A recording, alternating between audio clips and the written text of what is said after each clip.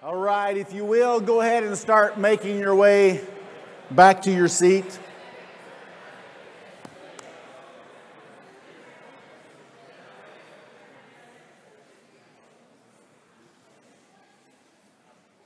And we'll get started.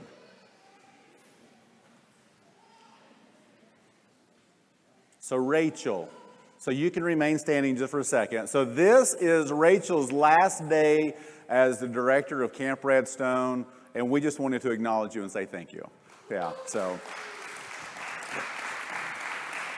Rachel's worked hard. Nancy Neckville has taken that position over, and I was thinking about it when Joshua was up here a moment ago, especially kind of coming from a school, setting. It's like, oh yeah, so she's in charge of Camp Redstone, or he's in charge of youth. There's so much that goes with that.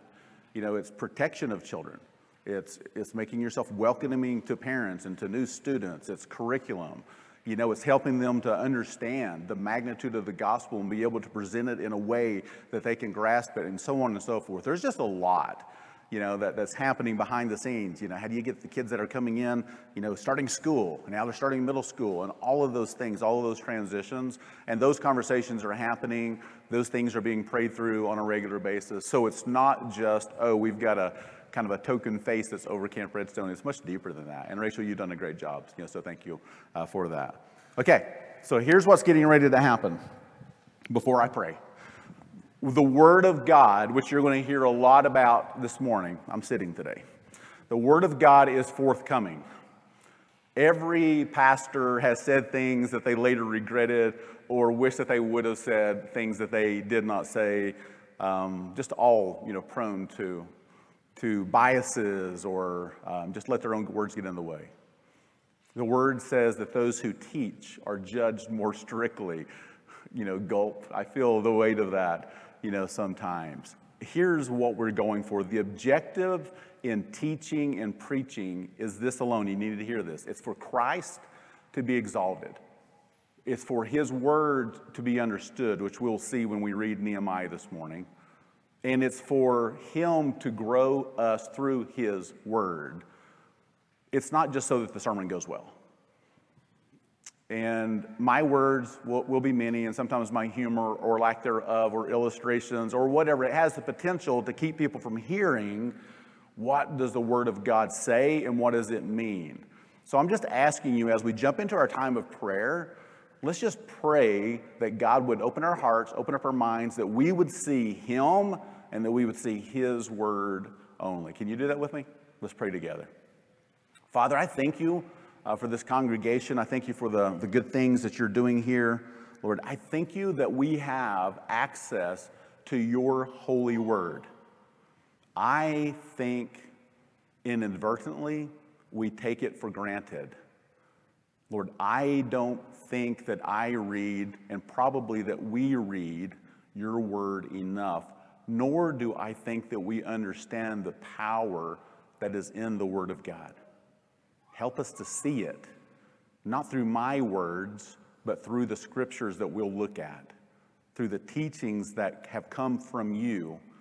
Lord, at the end of the day, we just pray that Jesus would be seen, the gospel would be known, my words would fall quickly to the ground, and only that which is of you will remain. In Christ's name we pray. Amen. Okay, I've got a clicker here somewhere. So if you were here last week, just as a reminder, we are in 2 Peter, right? And we looked at just, the four, the outline, for 2 Peter is don't forget. So we're still in this don't forget section right now. Don't stop growing, which we're really going to look at next week. Don't be deceived. Don't doubt His soon return. And we're going to continue moving forward today. But last week, we did a truth for the day, and it was actually the passage, and I don't have it up there. Anybody want to take a go at it? Anybody remember the truth for the day last week? Anyone? Evan, His divine power has granted to us all things that pertain to life and godliness. Oh, dude, you rocked it. Good job. Okay, so here it is. I'm proud of you, Evan. Internalizing the Word of God. Remind me, oh God, that your divine power has granted to me everything that I need, all that pertains to my life and to my living a godly life. How? Through the knowledge of Him who called us to His own glory and excellence. That was the truth of the day. And we spent a good portion talking about all that falls under life and all that falls under godliness. We also spent a little bit of time talking about the legend of John Henry. Maybe with the summary, being, you don't want to go in your own strength. In the end, it's just going to kill you. Relying upon the Lord is much better. And I said that last week was part A and that this was part B, because if the only thing that you heard was His divine power has granted to us these things, it would be a disservice to this church, but it's a disservice to the passage as well, because this whole passage fits together as one. So we're headed into our 5th week of 2 Peter, and we are making it through verse number 4 today. So we're going a little slow, and that's okay. There's nothing wrong with slowing down, because these things are foundational. And I promise you, I think that we'll be finished with 2 Peter by Thanksgiving or thereabouts. So if you have your Bibles, go ahead and turn to the Bible. If you have it on your phone or if you have it on your worship guide, because you're going to have to go back to it, because after we read it today, I'm actually going to be asking you some questions. Okay, so this is going to be a little back and forth this morning as we jump in. I did it again. I put up there 1 Peter. I was supposed to remember to change that, and I did not. Okay, 2 Peter chapter 1, verses 1 through 4. I'll read it. Simeon Peter, a servant and apostle of Jesus Christ, to those who have obtained a faith of equal standing with ours by the righteousness of our God and Savior Jesus Christ. May grace and peace be multiplied to you in the knowledge of God and of Jesus our Lord. His divine power has granted to us all things that pertain to life and godliness through the knowledge of Him who called us to His own glory and excellence, by which He has granted to us His precious and very great promises, so that through them you may participate or may become partakers of the divine nature, having escaped from the corruption that is in the world because of sinful desire.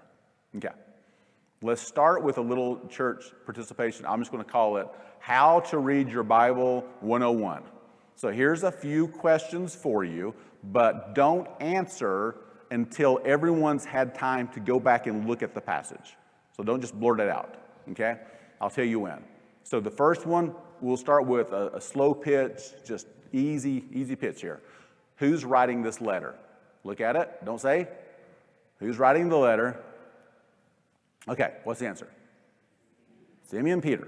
He's giving his full name here. Okay, the second question, to whom, from the passage, to whom is he writing to as it states it? Look at it. Okay, what's the answer? What is it? Say it a little bit louder. Go ahead, Mary. You got it. Yeah, okay. There you go. Okay. Equal standing, I'm Peter, but your standing is the same as mine because of the gospel. That's important. You can see that. We talked about that a few weeks ago. Okay, question number 3. What or who is the source of this equal standing spoken of in verse number 1? Look at it. Answer. Yes. Very good. Okay, next question. Through what or whom is this grace and peace to be multiplied as mentioned in verse number 2?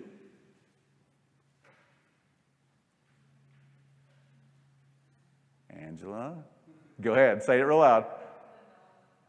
Yes, okay, very good. Question number 5.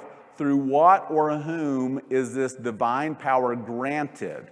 And Luke reminded us it's given, and the word in the Greek here, whatever it is, it must be good. It's granted to us as stated in verse number 3. So the question was, through what or whom do we receive this divine power? Answer? Knowledge of Him. Okay. Verse number 4. what kinds of promises have been granted to us? Look at it, verse number 4. What kind are they? Very good, very good. And question number 7, this is our last one, and then we're done for the day and we're going home. It's not true. Okay, and lastly, of what benefit is it to know these precious and great promises as stated in verse number 4? Why? So that we may what? What's the answer? Partakers of the divine nature, escaping the corruption that's in the world. Okay, how to read your Bible 101. It forces us to pay attention to words, to prepositions, to what was said before, to who it's being written to. So there's some basic questions. Who wrote this? To whom is it written? Who wrote it and to whom is it written? For what purpose is it written? Does the author give any background information or state the conditions by which he is writing? Like sometimes Paul would say, I'm writing this from prison. Here's a big one. What does it say? Stop there. What does it say? Another big one. What is its intent? What does the passage itself mean? What do I learn about God from this passage? What are the key words? Why is it important? We're in reminder. What am I being reminded of here? Why is this important for the church? Why is this important for me as a Jesus follower? How do I internalize what I'm hearing? And so on and so forth. So Sam has it broken down, I'm not sure where he's at, to 3 questions. What does this passage reveal about God? What does this passage reveal about our fallen, sinful condition and our need for a Savior? And what does this passage reveal about how God saves us and how He intervenes on our behalf? Those are the questions he asks his students at school when they're looking at the Word of God. So the question is, why is this important? Why take the time to do Bible reading 101? In this case, 2 Peter answers that for us. You've said it. You answered it a moment ago. You're going to probably see this passage pop up here 3 times because I want you to see what the passage itself says. Okay? Let's look at it. May grace and peace be multiplied to you in the knowledge of God and of Jesus our Lord.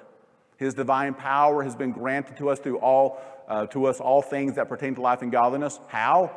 Through the knowledge of Him who called us.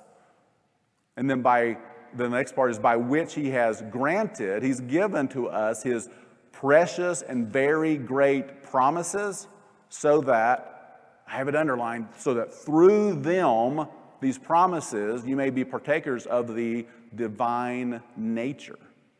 Before Jesus was arrested, flogged, and eventually killed, He prayed this amazing high priestly prayer in John 17 that I encourage you just to go let sink in, maybe one day. And He's praying not only for His 12 disciples at the time, but He also prays for us. He says this in verse number 20. He says, I do not ask for these only, but also for those who will believe in me through their word. That's going to be key. We're going to see that over and over. That's us. He's praying for us, that those that come to faith in Christ through His word, He's praying for them. So specifically, what is He praying? You don't have to look in your Bibles, but look up here. John 17:17. He says, sanctify them. Jesus praying to the Father says, sanctify them in the truth. And then He says this, your word is truth. Sanctify them in truth, which they will find within your word. Sanctify, sanctification, setting them apart, making them holy. Not only does He pray for our sanctification, but He also shows us in this one brief passage the main tool, mechanism, catalyst that He's going to use to grow us is actually the Word of God itself. So some people are like, okay, this is another one of these. We need to read our Bible more sermons. And I would say it's much deeper than that. This is a reminder that the truth of God, the ability to to live in a divine way, in a supernatural way, it comes through the Word of God. Peter is saying, if you want to experience, he says it in the passage, grace and peace, if you want to experience his divine nature, if you want help with life and godliness, if you want to be quote unquote partakers of the divine nature, it begins by looking into the Word of God itself. See it? In the knowledge of God and of Jesus, our Lord, through the knowledge of Him, precious, great promises. Through these, this is how you can participate in the divine nature. The book of Hebrews says this, Hebrews 1 and 2 says, long ago, at many times and in many ways, God spoke to our fathers. How? By the prophets. Do you see that? But in these last days, He has spoken to us by His Son, whom He has appointed, the heir of all things, through whom He created the world. In John 1, it says that Jesus is the Logos. He is the Word Himself. He is the representation of what God wants to speak to us. 2 Corinthians 1:20, which I did not put up here, says, all the promises of God find their yes in Him, in Christ Jesus. It's through Him that we utter our amen to God for His glory. These great and precious promises of who God is and what He has done, God has spoken to them through Christ, and they're revealed in His Word, and all of the Word of God points to Him.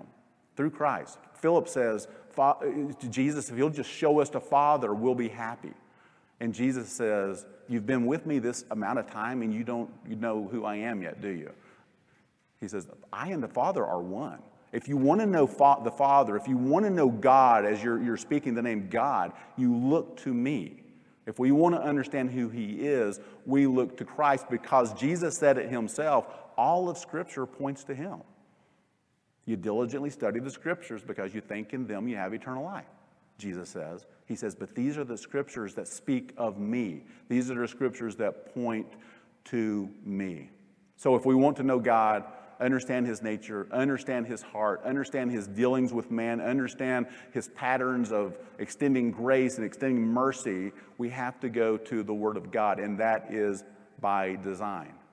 If we want to understand the gospel, what He did on the cross, what the implications are for us of what He did on the cross, what that means in our relationship on a day-to-day basis, and I could go on and on. We have to go to the Word of God. We can't conjure up those answers on our own. Okay, so we're going to do this again. I just want to show you just some amazing truths. I landed in Colossians for no reason at all. It came up when we were in sermon prep about 3 weeks ago. I just saw this passage and I was like, here's a great passage. So I just kind of circled it. So let's go to Colossians 1. You can go to your Bibles. I'm going to have it up here as well. This is Colossians 1, 15 through 17. So the point being, I need to remember. Remember, that's where we're at. I did a double remember there. I need to remember. Remember? I need to remember who I am in Christ. I need to remember what He has done. I need the Word of God to help me with that. So here's Colossians 1, 15 through 17. It says, He, speaking of Christ, is the image of the invisible God, the firstborn of all creation. For by Him all things are created in heaven and on earth, visible and invisible. Whether thrones or dominions or rulers or authorities, all things were created through Him and for Him. He is before all things, and in Him all things hold together. Okay, just looking at that one passage, what do we learn? What do you learn in that passage? Just look at it. Just loudly just say, oh, I see this. What do you see?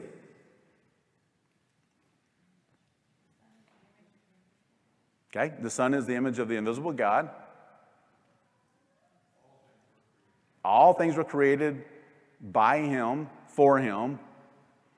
So when I look at this, I see a couple of things like, okay, it's pretty clear here. He's in charge. I'm just making it simple. He's in control, and I've been created, and you've been created for Him. We don't have to overcomplicate it, but I know that because this passage reminds me of that. Okay, so let's keep going. Let's look at verses 21 through 22. And you, who were once alienated and hostile in mind, doing evil deeds, he is now reconciled in his body of flesh by his death in order to present you holy and blameless above reproach before him. All right. There's a lot there. What do we learn that we need to be reminded of in this passage? What do you see?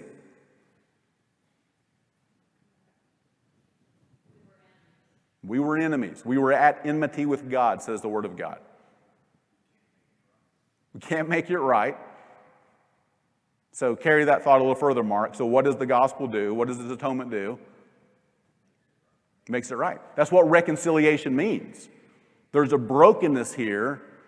We were at enmity, and because of the cross, we have been reconciled to God. Do you see that? What else? And because of the reconciliation, what is our standing now? Holy.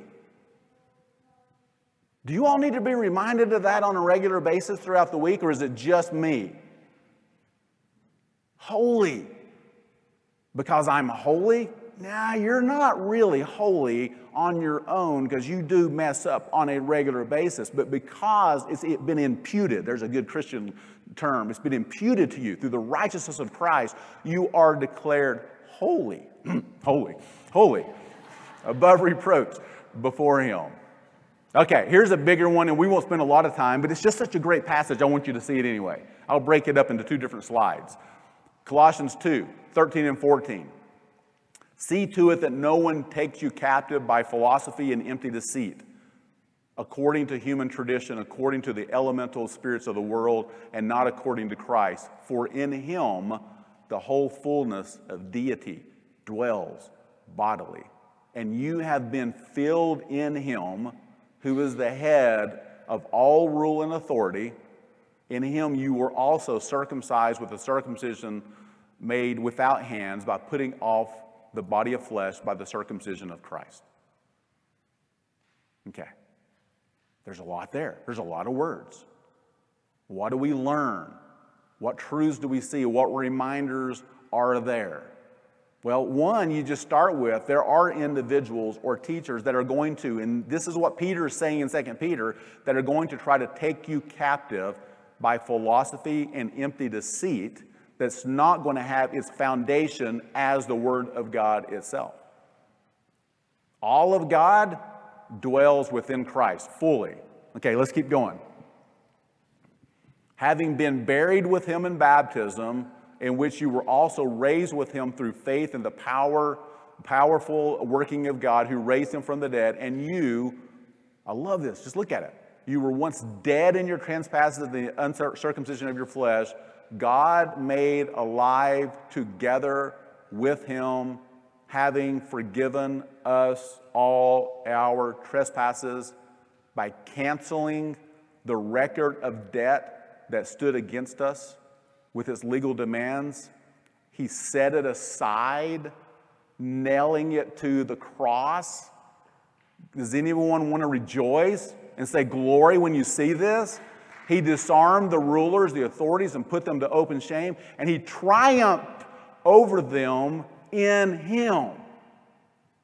Like, okay, Peter's saying, you have forgotten the gospel, and as long as I am in this tent of a body, I am going to remind you of things. I know you know them, but you are forgetting them daily, going into the Word of God, reminding myself who He is, that He is in control of all things, whatever the situation is that I am in. It's not something that He's like, hey, I don't know anything about that. Of course He knows. He's God, He's sovereign, He's Lord over all.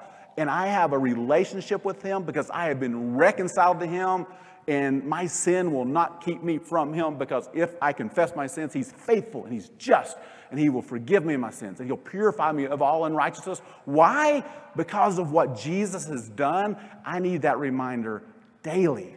And when I wake up and I go through this life and I'm struggling, I'm like, God, I need to be reminded that your divine power is giving to me. It's given to me. It's granted to me. Everything I need for this life and to be godly. I have to tell myself that. I need to remind myself of that. It's not self-help. It's the Word of God just welling up within us and reminding us of the things that we need to be reminded in. I meet with a lot of people on a regular basis. There's a myriad of conversations that I have, and I drink way too much coffee. I will just say that right now. But one of the questions that always comes up in those conversations, there's struggle. It's not always bad. Sometimes it's like, hey, I just want to hang out with you. Let's just rejoice, right? But sometimes it's like, this is the struggle. Here's where I'm at in life. I'm not in a good place right now. Marriage is struggling. I'm struggling with sin, whatever. But I'll go back to, okay, let's talk about, I'll just open-ended question. Let's talk about, what does your time in the Word look like? The majority of time, the answer is, yeah, I'm really struggling with that right now. Not always, but usually that's an answer. I'm like, okay, let's talk about that. And I know sometimes it's like, I know, I got to read my Bible more. That's not what we're fishing for. The answer is not read your Bible more. The answer is know Jesus better. Understand his truth better. Be reminded of who he is and what he has done. And just because you're in pain and you're struggling and there's been heartache or you have questions about life, it doesn't mean that you're going to open up the Bible and all of that pain is going to go away. That's not what I'm prescribing here. So understand that. There's pain, there's difficulty. Jesus says you're going to have trouble in this world. Be of good cheer. I've overcome the world, but you're still going to have trouble in the world. But I need to be reminded that he's still in charge of the world. I need to be reminded that even if it takes me to death, that there's hope beyond the grave. I need to be reminded of all of these things, and I need to be reminded that trying to be like John Henry and live this life in my own strength is futile. It'll be the death of me, or the death of my relationship with this person, or my job, or whatever. I cannot do it on my own. I need him. Sam read it earlier in Psalm 36, where it said, in your light, we see light. We go to the light to see light. I'm going to read this one passage to you. In fact, I encourage you just to turn there. It's Nehemiah 8. It's a lengthy passage. I don't apologize that it's a lengthy passage, but it is a lengthy passage. So this is going to be 12 pretty long verses. So Nehemiah chapter 8, verses 8 through 12.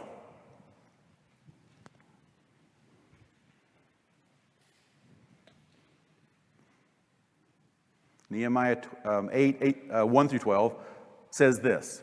Okay, now before we read, here's the setting. Remember, the walls had come down. The Israelites were scattered.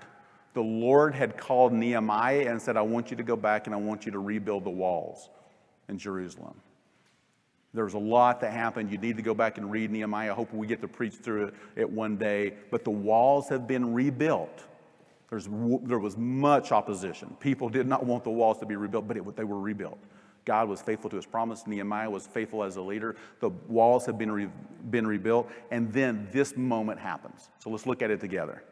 It says, and all the people gathered as one man in the square before the water gate. And they told Ezra, the scribe, to bring the book of the law of Moses that the Lord had commanded Israel. We didn't have a New Testament. So this is just this is like the first, 5 books of the Bible.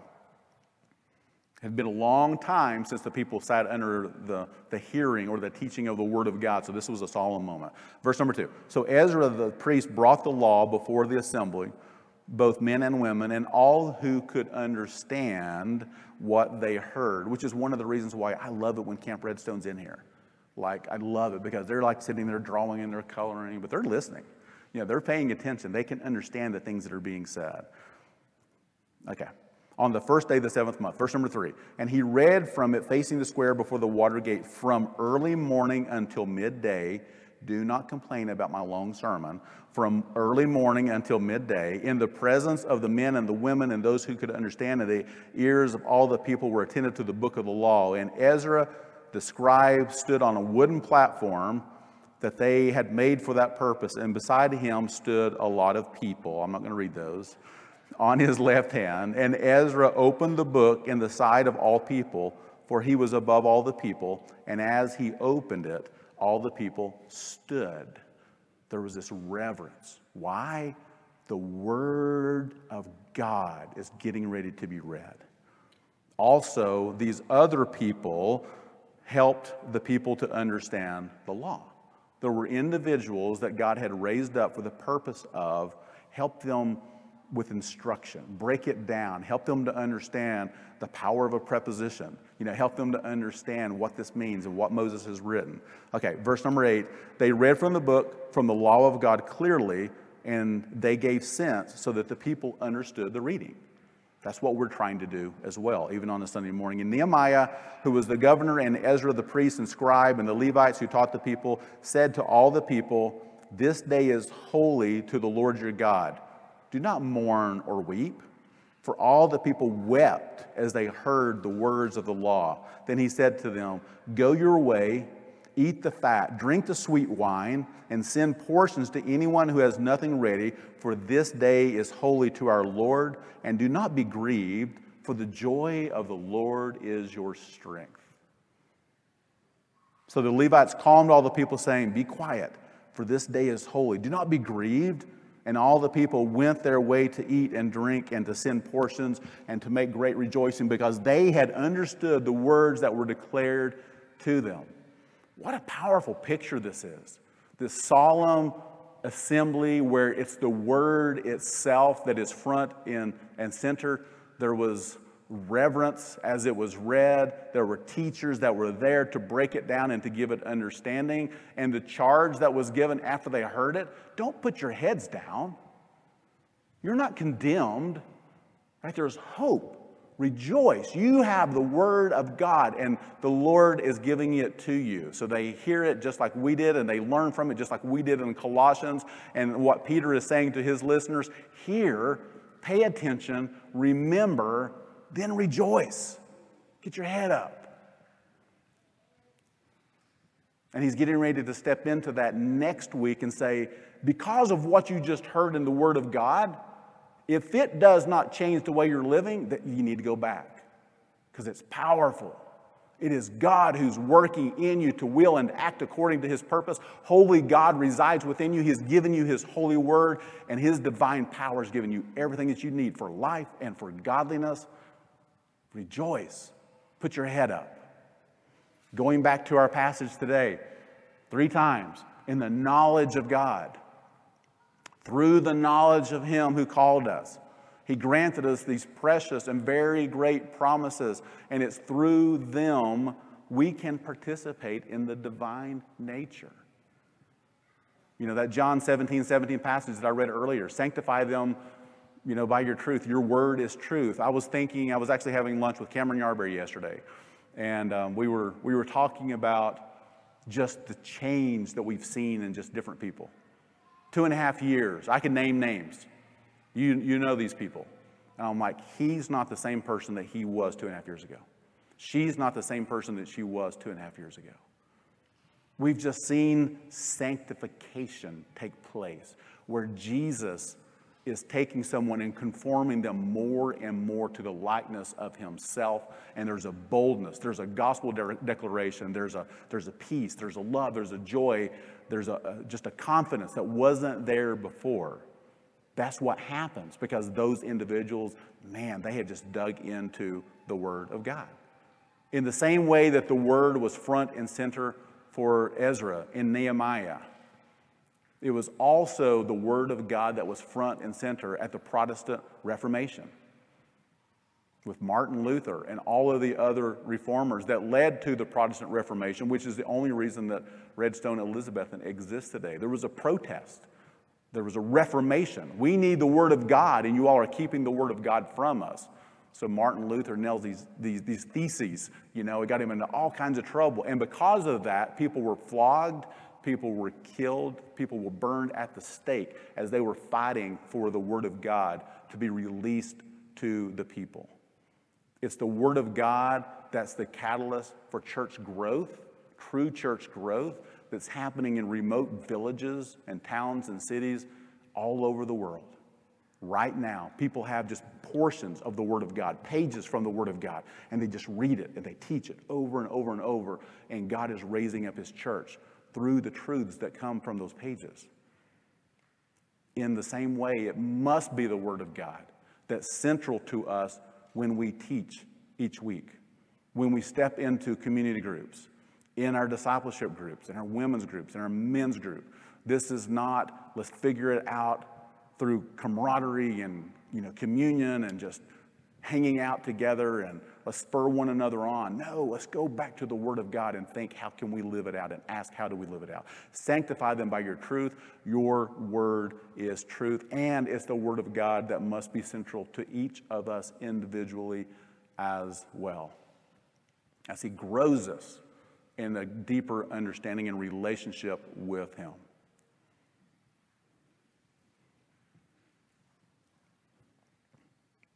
Just side note, you've heard, I'm not going to share the story. I was broken. I was on a gym floor. I cried out to God, and I said, I am sorry.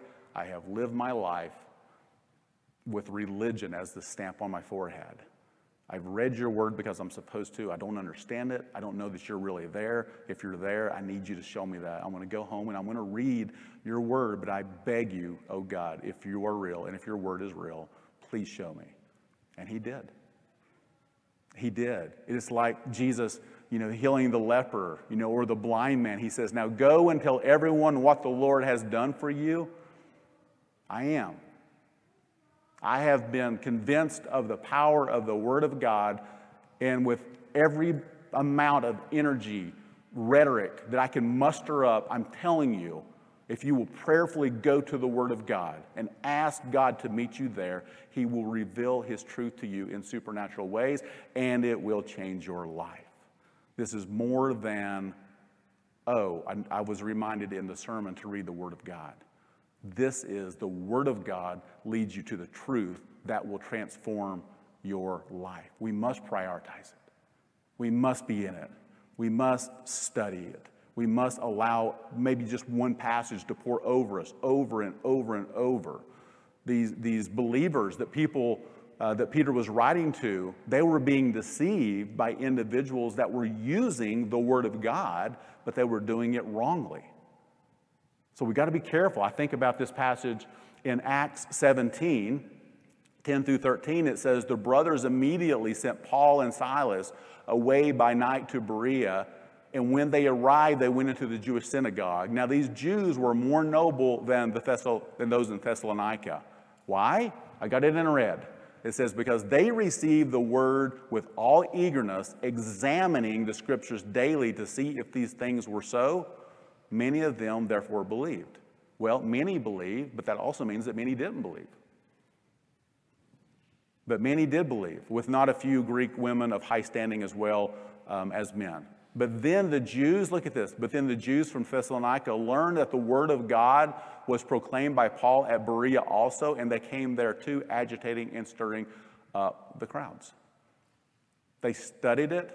They wanted to know if it was true or not. Today's a dangerous time as far as information is concerned. There's a lot of teachers, there are a lot of podcasts, there's a lot of stuff that's out there. I remember last year having a conversation with someone, and they were like, yeah, you listen to this podcast. This is why I have this position that I have. I went and listened carefully to the podcast. It was really, really good, but it was very inaccurate. And the Greek that was being used was being completely misapplied. The words that were used were taken completely out of context. And what it had done was it had lured the listener in and given them false truth. Well, these guys are like, let's go study it to see if it's really true. And that's what the Lord's calling us to do as well. Faith comes by hearing. Hearing comes by the Word of God, by the message of Christ. It is the Word of God that leads us to truth. And why did the Jews get upset and come after them in this passage? Did you see it right there at the end? Look at it in verse number 13. Because they learned that the word was spreading, and they knew that if people were taught the word of God, which points them to Christ and His gospel, that these people would change. They would no longer depend upon the Pharisees and the Sadducees and the chief priests and their religious notions that they were presenting to people. They would understand that faith leads to Christ, and Christ has atoned for their sins, and they didn't have to keep the law. Jesus had fulfilled the law. The goal of the unbelieving, disgruntled Jewish leaders, keep the word from spreading.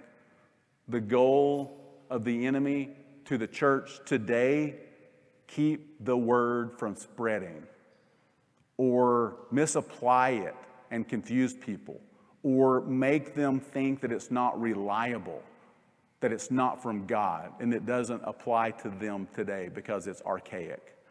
The goal of the enemy for you today, for me today, keep you from trying to figure out life, pain, sin, suffering, trials, relationships, and so on and so forth without using the Word of God. Keep you out of daily time in the Word, where you will find Christ, where you will find hope. Or make you so preoccupied with things in this world that you will not take time to get into the Word of God. This has reinforced this hatred of the Word of God in the book of Revelation 6:9. It says, when he opened the fifth seal, I saw under the altar the souls of those who had been slain for the Word of God and for the witness that they had borne, slain by the enemy. For what purpose? Because they taught the Word. They took the Word. They shared the Word. They believed the Word. The Word they understood is paramount. If these people are going to understand the gospel and understand this divine power, they have to have the Word of God. And these people died by taking the Word of God to individuals. Within it is divine power for life and for godliness. The Word. We're all at different places sitting here today. Some of you, if you're honest, never look at the Word except on Sunday mornings when you're in church. Some of you, there's no condemnation here. There's hope, okay? So don't think I'm beating anyone over the head. This can be me too, at any moment in time. Some of you read it sporadically. Some of you read it daily, but you read it daily in a way that you go, check, read my Bible today. Some of you have read it through many times. Some of you have never read through the Bible, and you've been a Christian for many, many years. And then there's some who are saying, you know, I'm actually doing pretty good. I'm in the Word, I study it, I'm in a Bible study group. I don't know that this message is for me. And I'll say, no. Love God and love your neighbor. You should grieve for your brothers and sisters that don't see the light of the gospel of the glory of Christ through just being in the Word on a regular basis. You should grieve for them and long for them to be in the Word.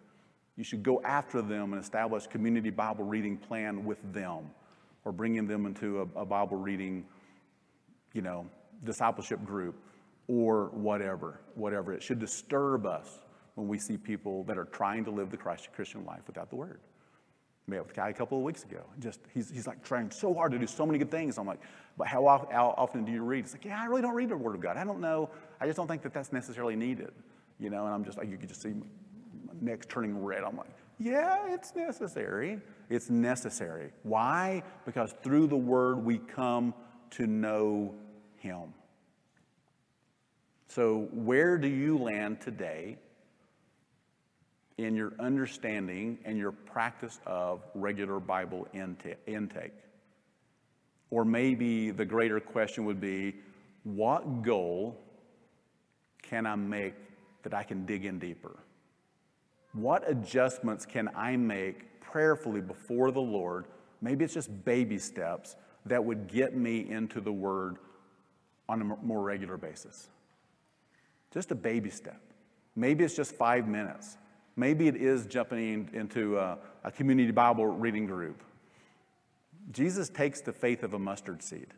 He'll take your step of faith, however small that it might be. Why? Because His desire is to know you. That's what the gospel is all about, being reconciled to God, not just to be forgiven, but by knowing the Creator, by walking with Him, as Adam and Eve had done. On that note, I'm going to close by reading this passage by J.I. Packer in his monumental book called Knowing God. He says this: what were we made for? To know God. What aim should we set ourselves in life? To know God. What is the eternal life that Jesus gives? To know God and Jesus Christ, whom God has sent, is what the Word says. What is the best thing in life that brings more joy, delight, and contentment than anything else? The knowledge of God. Listen to this from Jeremiah 9. Thus saith the Lord, let not the wise man glory in his wisdom, nor the mighty man in his might. Let not the rich man glory in his riches. Here it is. But let him that glories glory in this, that he understands and knows me, that I am the Lord. To which Peter would add to that, and to know him so intimately that we can participate in the divine nature. How will you be able to do that? The Word says it in 2 Peter, through his great and precious promises, through them, knowledge of God, partakers in the divine nature.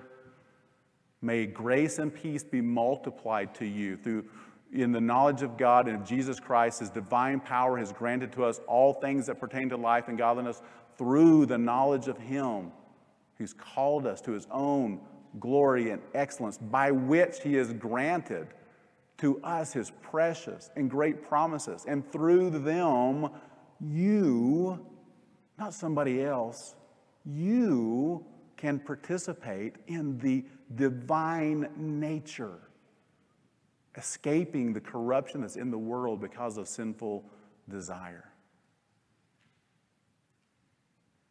We'll spend a little bit of time in prayer, maybe some things to, as you're stepping into your time of prayer, just honest questions. Lord, what do I need to hear?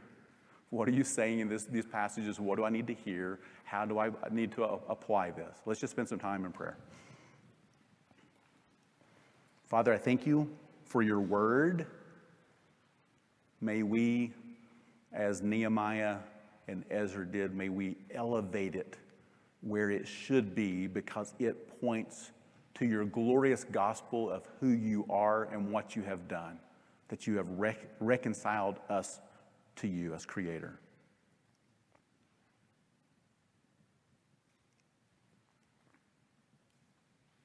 I'll just be still for a minute so that the Lord can meet you where you're at.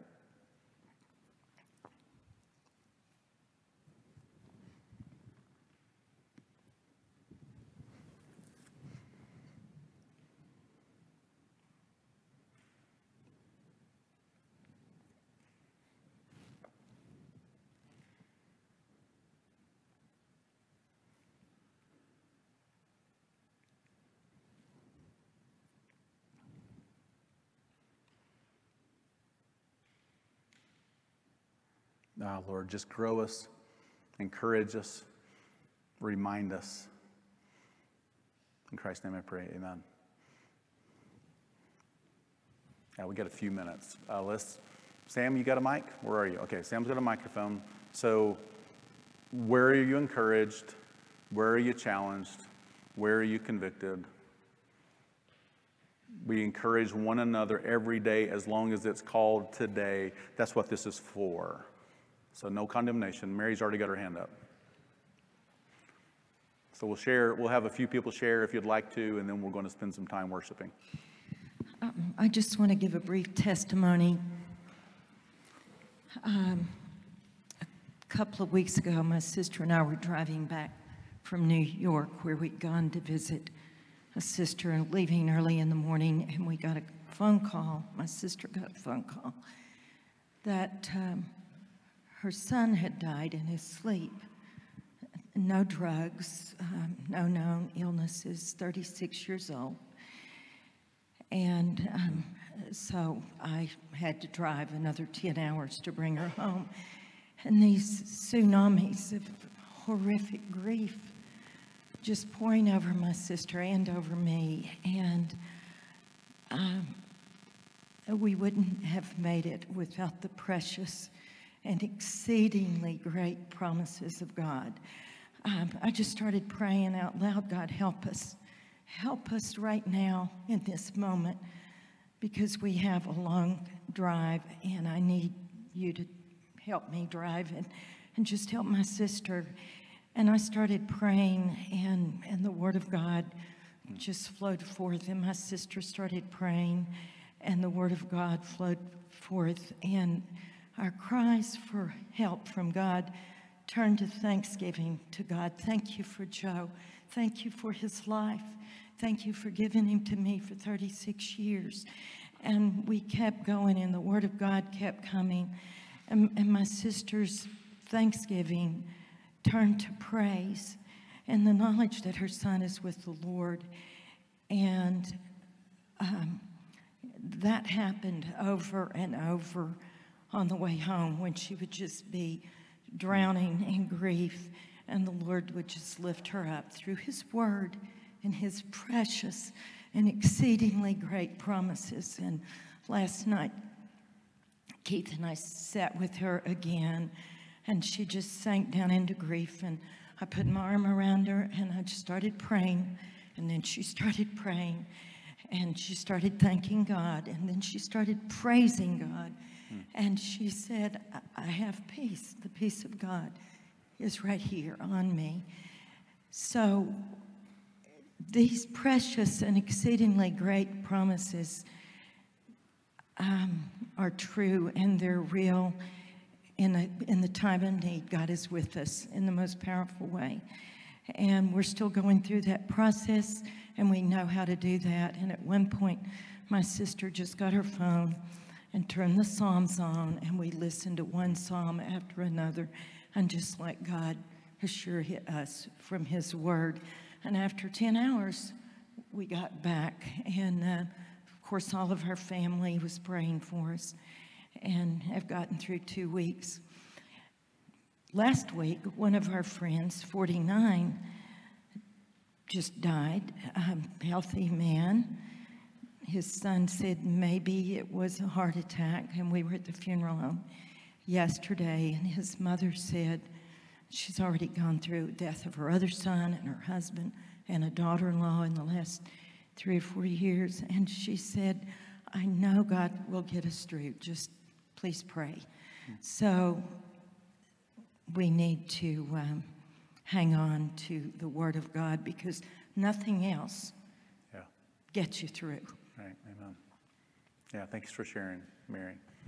Let's keep that family in our prayers as well. Anyone else want to share this morning? Or who's next, I guess is the way I should ask that. Angela.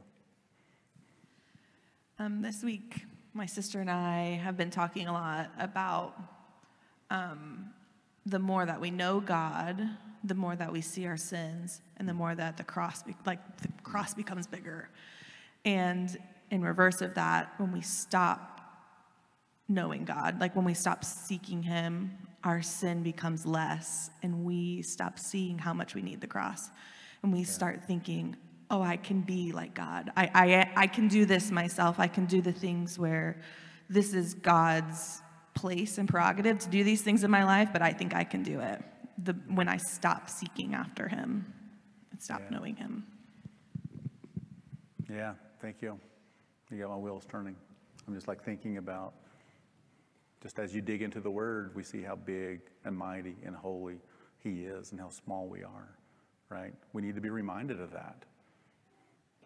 And the fact that he would come after us and pursue us and reconcile us and love us, it's nonsensical, but it's so true. It's glorious and it's beautiful, but we'll only find those truths in the Word. Who else wants to encourage us this morning? These are great words from you guys. Get Andrew back in the back.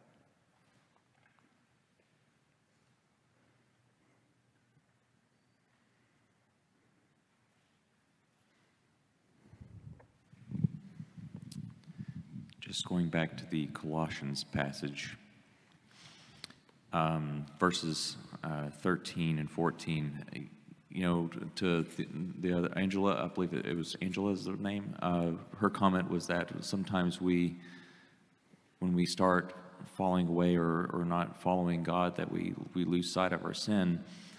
And it's true, it's our pride. And I have sometimes more of the opposite problem with pride, which is where I forget that I am forgiven for my sin. And it's a pride thing. And it's good to be reminded, especially in verse 14, that he canceled the record of our debt and canceled the legal demands. And he set this aside, nailing it to the cross. I needed to be reminded of that today. Yeah, amen. Thanks, Andrew. So if you've been reading through, we got Adam over here, but if you've been reading through 2 Peter, keep going. After today, you're going to keep on hearing, and then he's going to land right where Andrew was. And he says, if these things aren't happening in your life, he says, you've forgotten that you've been cleansed from all of your past sins. Adam. I was reading recently for our Old Testament seminary class. In Judges 2, it says this, talking about Joshua and when Joshua dies. And it says, when Joshua dismissed the people of Israel went each to his inheritance to take possession of the land. And the people served the Lord all the days of Joshua and all the days of the elders who outlived Joshua, who had seen all the great work that the Lord had done for Israel. And Joshua, the son of Nun, the servant of the Lord, died at the age of 110 years. They buried him within the boundaries of his inheritance in Timnath-Heres in the hill country of Ephraim, north of the mountain of Gash. And all that generation also were gathered to their fathers. And there arose another generation after them who did not know the Lord or the work that he had done for Israel. In the very next verse it says, and the people of Israel did what was evil in the sight of the Lord and served the Baals and the other false gods.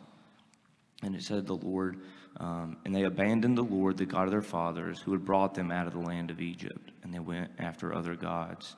And it goes on. And that starts off the book of Judges. And throughout Judges, you continue to see a people who have forgotten. And he specifically says they did not know God and they did not know his works. And we have the Word of God, which gives us an account, the truths of what God has done and who God is.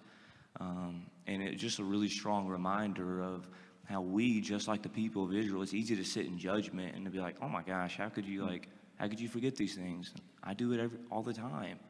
I notice the moment that I'm not continually reminding myself of these truths, of gospel truths that come from God's Word, then our lives begin to go astray. Our own sin, our own flesh begins to rise up, and it's a continual battle of sanctification. Just like you quoted from John, Jesus said, the Word is truth. It's through being in the Word that we're continue to be sanctified. So I thought that passage was very fitting. Yeah. You can see what happens when a whole people forget and are not taught the truths of who God is and what God has done. Yeah, amen. We'll close our passing the mic time today, just for the sake of time. I want us to spend a little bit of time just really stepping into communion. Sam's going to lead us in communion. So Sam, if you will, worship team, come on up. But communion is the same thing, because communion is given as a reminder. We need reminders. We're so prone to forget. So let me say this one thing, church, and then I'm going to quit talking, I promise. If you are sitting there right now and you're feeling condemned because you aren't in the Bible as much as you should be, okay, just get rid of that. That's the enemy, okay? The whole purpose of the Word is to drive you to relationship with this God who loves you and has given himself for you. The thing that you need to hear is that the Lord loves you. He died for you. He wants to walk with you. The thief comes to kill, steal, and destroy. He's come that you might have life and have it to the full, have it more abundantly. You need reminders to be able to do that. That's why the Word is central, right? So do not walk out of here condemned today. I stink as a Bible-reading Christian. I'm so bad at it. I'm so unfaithful. No. Take what you've heard, give it to the Lord, and then just baby step.